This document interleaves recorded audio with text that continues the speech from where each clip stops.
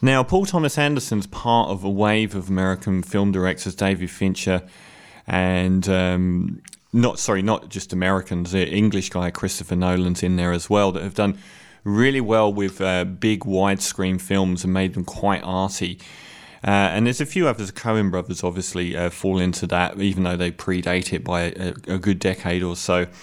And for me, the most naturally talented filmmaker of the lot is Paul Thomas Anderson. He arrived with pretty much pitch-perfect Boogie Nights, overreached with still stunning Magnolia, and then reached his apex for me with There Will Be Blood, possibly the best American film of the last 20 years, an incredible film.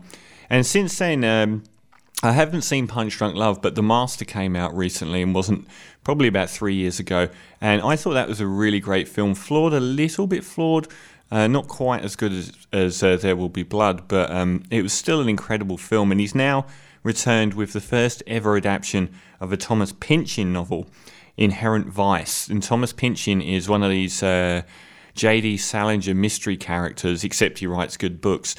I think last photograph of him is from the 60s, and no one's got any photographic record of him since, even though there's a rumour he's in this film. And he wrote one of his most throwaway novels. Pynchon's most famous for Gravity Rainbow, a 1960s novel which is one of the densest and toughest to read in all of literature.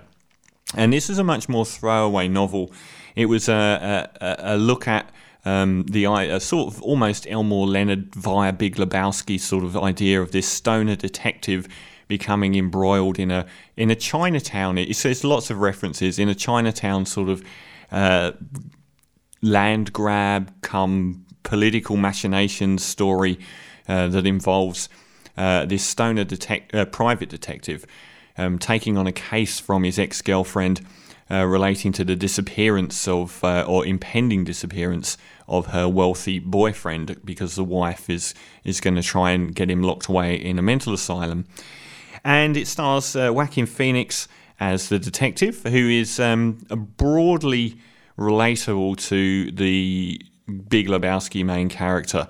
It's also got Kathleen Waterstone as his hippie chick girlfriend, Reese Witherspoon, Benicio del Toro, who turns up as he is wanting to do for virtually no reason. He's done that in quite a few films.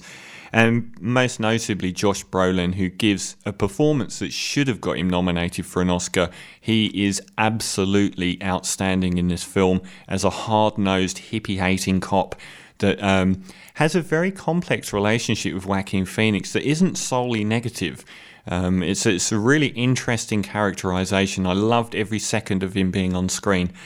The plot is, I'm not going to describe it further, I'll just go into my thoughts about the film. I think he's a masterpiece director,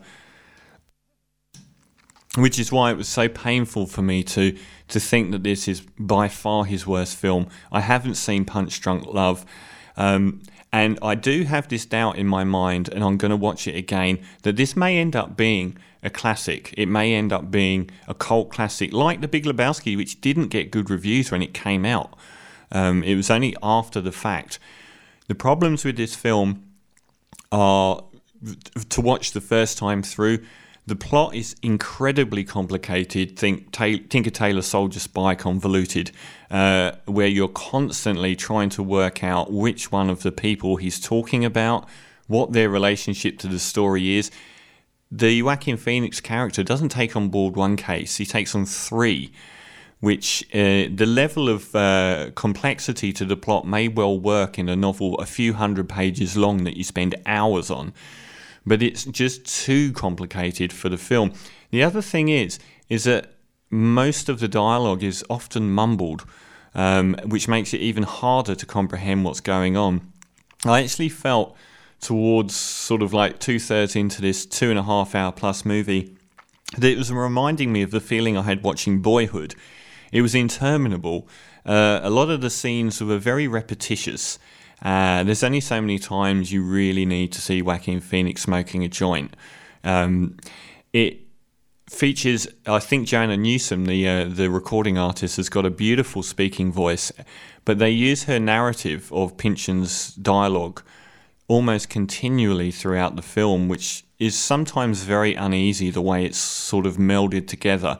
I didn't think that by the end, the plot itself, which I struggled to follow, was satisfying enough. I didn't feel like that I got anywhere. There's brilliant things about it. The soundtrack is superb. The cinematography is beautiful. The acting is excellent. Joaquin Phoenix is great. Catherine Waterstone's great. And in particular, Owen Wilson turns up as well. He's kind of Owen Wilson, as he always is. Josh Brolin is epic. Absolutely a brilliant characterization. Up there with J.K. Simmons' Oscar-winning turn in Whiplash. Those things are all great. But I really struggled to follow it. I really struggled to stay entertained by it. It's funny as on too few occasions. And I really think it's a terrible misfire from one of the most talented directors in the world. Maybe once I've watched it again and I'm not focusing on the story and I'm instead enjoying the mood and the moments and the ambience and the cinematography and the individual scenes, that it will take on a different feeling for me. So I'm definitely going to watch it again. But tragic to say, I'm going to give Inherent Vice 6 out of 10. And this catalogue album. Now I'm going to review the new Kevin MacDonald thriller, which seems to have bombed. Inexplicably, Black Sea not even getting a release here. But before that, I'm going to do an apology to Inherent Vice. I reviewed it last week. I'm not sure if I've done a re-review so quick. I gave it 6 out of 10. I'm a massive Paul Thomas Anderson fan, massive Joaquin Phoenix fan, but I thought it was I didn't think it was a terrible film, but I thought it was his worst film by some margin. That it was way too complex, way too mumbly, and a really quite torturous watch to get through and unsatisfying at the end. I watched it, I gave myself a caveat, which was, is this going to be the kind of film that I watch again or watch a few years later and actually love? And I did. I actually loved it the second time around. The only thing I can put to it is the second time around I paid no mind to the story at all. And I watched it by the same sort of way I'd watch a David Lynch movie, which was, it's a very immersive film. And I just focused on being in the atmosphere, and a lot of the stuff that happened wasn't necessarily linearly connected to satisfying story elements. And instead of it being sort of like a Big Lebowski, which is a good example of a film that didn't really get a lot of kudos when it came out for the Coen brothers, but grew into a cult film. I actually thought it was better to watch this as something like either a David Lynch film or, in particular, something like the wonderful The Long Goodbye, an early 1970s detective Marlowe detective film with Elliot Goulding, which was, I think, Peter Weir, or was it Bogdanovich? I think it was Peter Weir, but I thought that film was amazing, and that got rubbished on release. And I could see why. A lot of what's great about it isn't sort of necessitized by a dynamic storyline or action or anything like that. It's almost like you kind of float through these moods and moments and great individual scenes. And I really loved it this time around. I found myself much more drawn to Joaquin Phoenix's stoner character than I did the first time. I think his Catherine Waterstone is absolutely superb as his hippie girlfriend. And I kind of like the fact that not only did I know what was going on, I felt like a lot of the characters didn't know what was going on fully. And I do kind of like that.